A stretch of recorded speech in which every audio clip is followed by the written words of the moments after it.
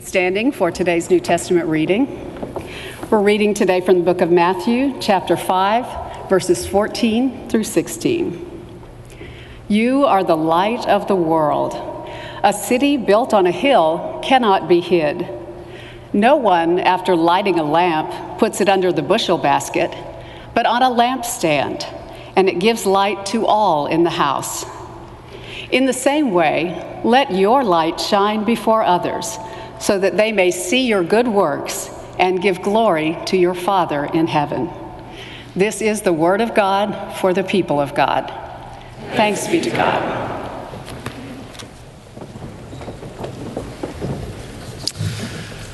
Well, thank you, Meryl, for reading our lesson this morning, and grace and peace to all of you in the name of Christ. What a joy it is to be with you on what feels like an early winter day today. We welcome each of you. I want to add my word of greeting to that of Casey's, and also to those of you online. What a privilege it is to be with you in worship and to share in God's word with you all today, and also in the sacrament.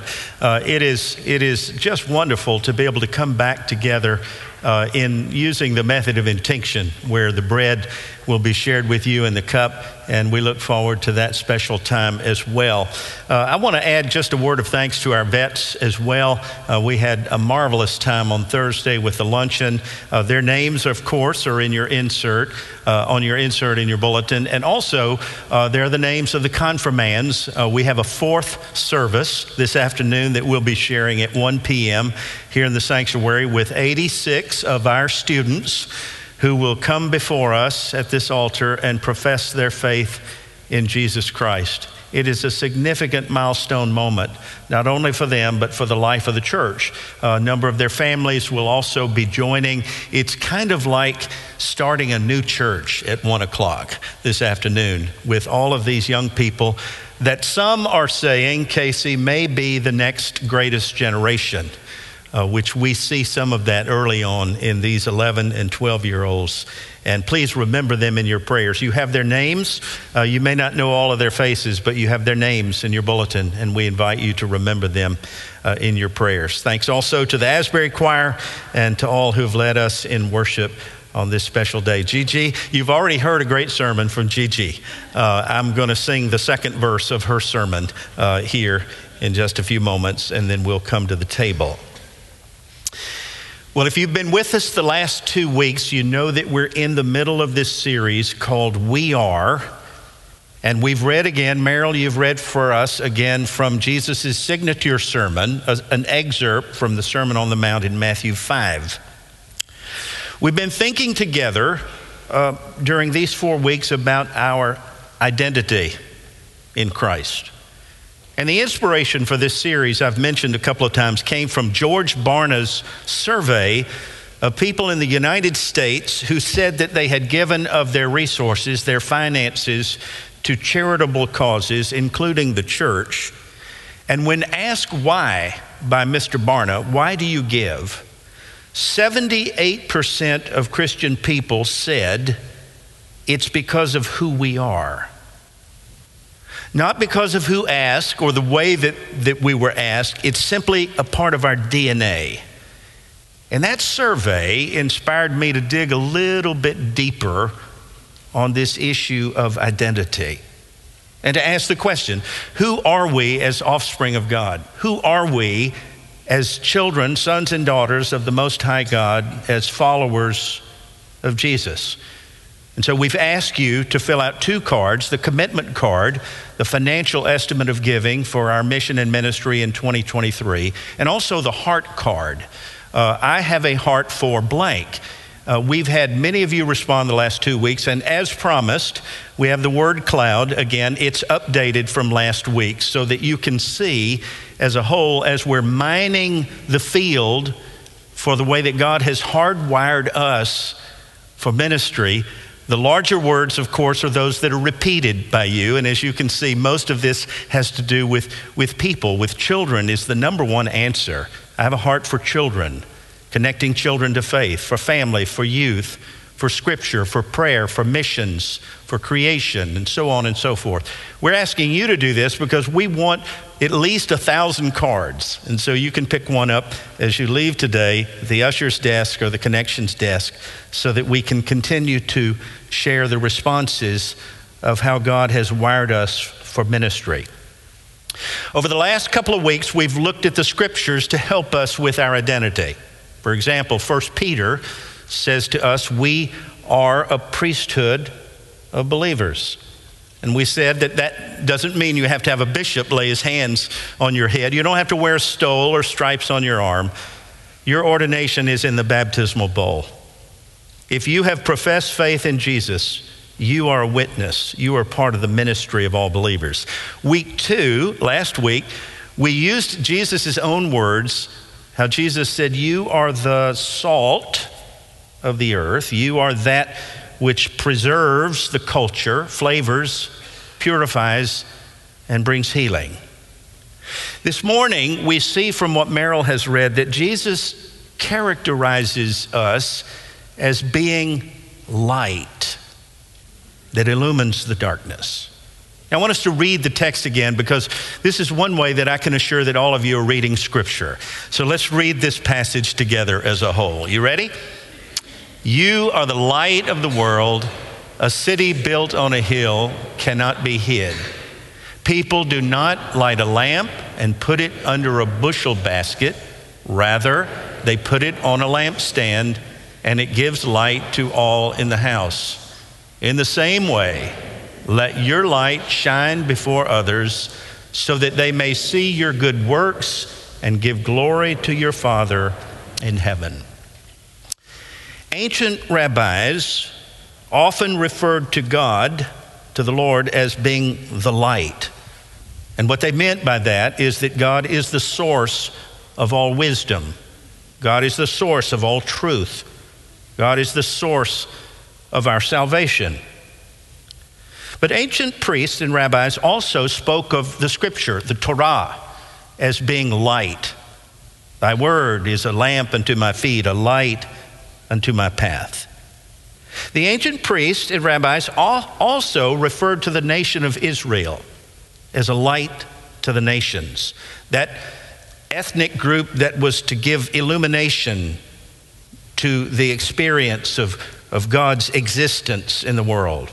You see this multiple times in the Old Testament. You see it mostly in the prophets. Isaiah 42, God speaking says, I have given you, O Israel, as a covenant to the people, as a light to the nations, to open the eyes of the blind.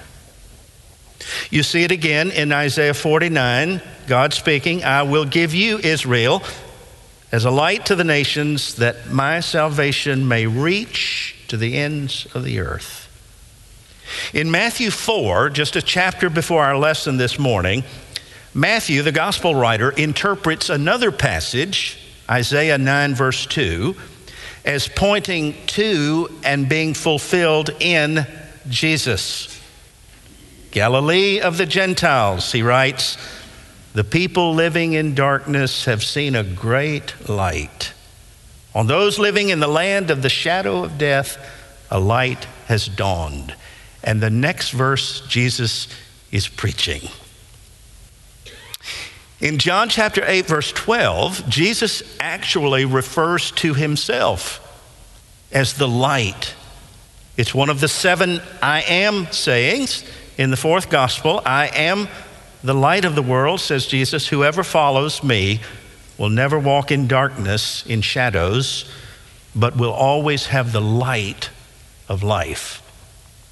And lo and behold, in Matthew 5, Jesus actually goes so far as to declare that those of us who follow him are the light of the world. Again, like last couple of weeks, Jesus speaks in the indicative. He doesn't say you should be light, you could be light, you ought to be light, you better be light. He just says you are light. It's who you are. But in this case, unlike the last 2 weeks, the indicative comes with an imperative. Because you are the light, you can't hide it. And why would you? You can't conceal it. We are not called as disciples of Jesus to privatize the light. And those who would have you keep your faith private from the public don't really know what they're asking. Faith is not some kind of esoteric, clandestine thing that needs to be kept under wraps or under cover. You can't conceal it. In fact, I think invisible light is an oxymoron. Invisible light is no better than tasteless salt. Light that loses its shine is of no real benefit to anybody. I attended a lecture recently by a man named Christian Smith. You may have read some of his material. He's a Catholic. He is a sociologist at Notre Dame University. I was at Emory University for a board meeting, and he gave a lecture that afternoon on the changing religiosity of America. He spoke of a deep disenchantment in our modern world. He said, and I quote, "In a secular culture such as ours, where we have taught that we are nothing but matter and tissue, we have thoroughly demythologized life of all its mystery. And what's happened in the process is we've lost a sense of meaning and purpose and identity. Consequently, Dr. Smith says, we have lost our humanity. When we lose our sense of wonder, we become a little less human." Says Dr. Smith, listen to this, "We moderns suffer from an ecstasy deficit." And he's not talking about drugs. He's talking about wonder. He's talking about transcendence. He's talking about mystery. He says oftentimes what's happening now is rather than turning to the light, we actually embrace the darkness.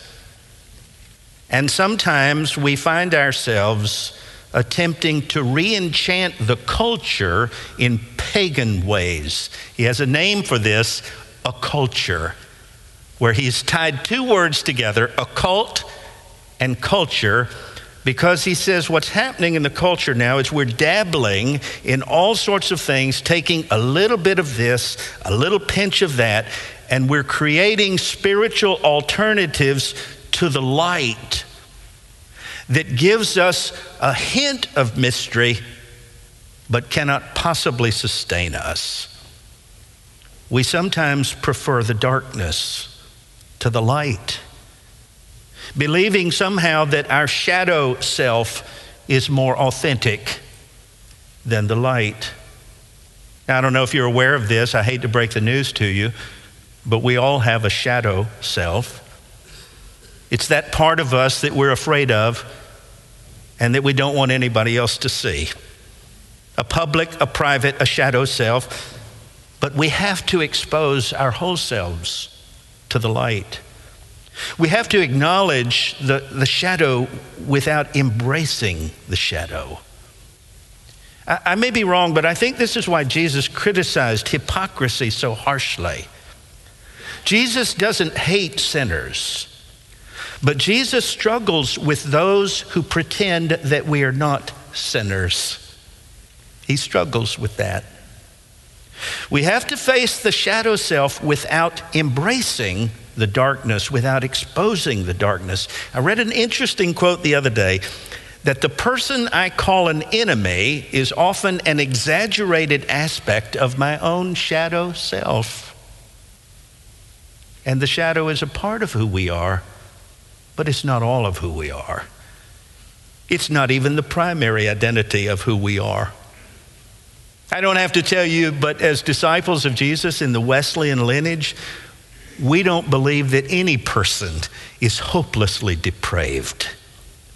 We don't give up on people. We acknowledge that we're all tarnished by sin, and if you don't, you can never really get to salvation. We're all stained by sin, but there's more to us than that. There is a spark within every person in the sound of my voice. There is a spark of the divine within us that mirrors the image of God and can be ignited by the Spirit of God, by the grace of God. Let me give you an example. You know, it's interesting when you live in the Southeast that if people complain about the climate yesterday, today is a whole new day. It seems like we went from 75 to 29. It was 29 on my deck this morning, and I had enough sense last night to check the thermostat to make sure that the heat would come on. But I was reminded that several years ago when we were in Atlanta, that same kind of thing happened. I checked the thermostat before I went to bed, and I woke up at 4 in the morning, and it was 62 degrees in the house. A little bit cold in the house. So I went to the furnace to see what the matter was, and guess what I found? The pilot light had gone out. Now, I don't have to tell you that when the pilot light goes on, the house gets cold, right? You cease to be warm. And it occurred to me that something like that can happen too, even in a church. When the light goes out, the church can grow cold. Jesus is our pilot light. When I become infrequent or uncaring about my worship life, when I stop devoting myself in the morning to God's word, when I quit praying, when I'm not sharing or giving or loving, it's like the pilot light goes out. I've discovered that the light of Christ in us is not self-generated. You have to be lit from the outside. God will light us from the outside. And you are light. Jesus said it. That's just who you are. And because you are light, you have to stay lit so that you can shine. That's the imperative. Let your light shine. Not for self-glorification, not so that somebody can pat you on the back and say, what a good girl, boy am I, but for the sake of others, for the sake of the world. Let your light so shine before others that they may see your good works and give glory to your Father who's in heaven. Notice the emphasis is not on good words. Words are not enough. The emphasis is on good works. Our witness shines not through primarily what we say, but through what we do. Unless we are becomes we do, it's just lip service. It's just invisible light. It's tasteless salt. It's unpriestly priests. What does it mean to let it shine? It means that others can actually see Jesus in you. It means that Jesus is evident in my conduct, in my behavior. It means that how I use my time and money is a sign of Jesus within me. It's how you treat your employees, your colleagues, your students, your teachers. It's even the way that you treat your server at the lunch table this afternoon. It's how we relate to a stranger in need or a neighbor nearby, our friends, even our enemies. It should even impact the way we drive. You say, Pastor, you've gone from preaching to meddling now. There's some things that just can't happen. But it's every conceivable part of who we are. The pilot light has to stay lit. Let me give you a couple of examples, and then we're going to prepare to come to the table. I love the writing of Anne Lamott, yes? Some of you know Anne Lamott. She's written a book called Stitches, among others, where she tells a story that she heard from her pastor one Sunday. She said, my pastor told a story in worship one day of a sparrow, a bird lying in the street with its legs straight up in the air, sweating a little under its feathery arms. A war horse walks up to the bird, sees the bird lying with stretched arms, and says, what on earth are you doing? And the little bird replies, well, I heard that the sky was falling, and I wanted to help. The horse laughs, a big, loud, sneering neigh, and says to the little bird, do you really think that you're going to hold back the sky with those scrawny little legs? And the sparrow looked up and said, One does what one can. That's how you let it shine. By doing what you can. Teddy Roosevelt said, do what you can with what you have right where you are.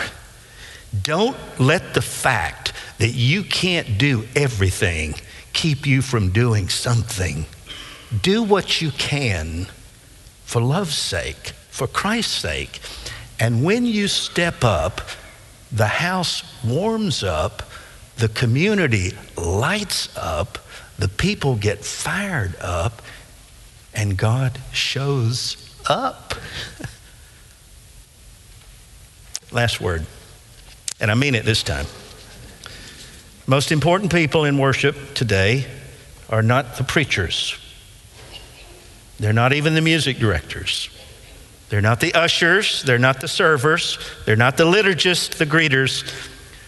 The most important people in this worship service are right over here. Grayson, Reese, the acolytes, because at the beginning of the service, you bring in the light. You remind us when you bring in the pilot light, the fire, you remind us of who we are. We're light. And you come to a table that facilitates bread and wine and two candles. One represents the divinity of Jesus, the other the humanity of Jesus. This is the incarnation of God. They bring in the light and they light the two candles. The human Jesus identifies with us. The divine Jesus forgives us. Lord and Savior on the table. At the end of the service, what you all will do, I hope, is you will take your tapers during the last hymn, just helping out a little bit here, and you'll light your tapers, you'll extinguish the light, but the fire won't go out because the fire is inside of us, and you're leading us with the light from worship into the world so that our lights can shine out there in a way that says to the world, glory to God. You can't just get the light in. You have to get it out. It's who we are. And when you know who you are, you'll know what to do. And we are becomes we do to the glory of God. In Jesus' name, amen.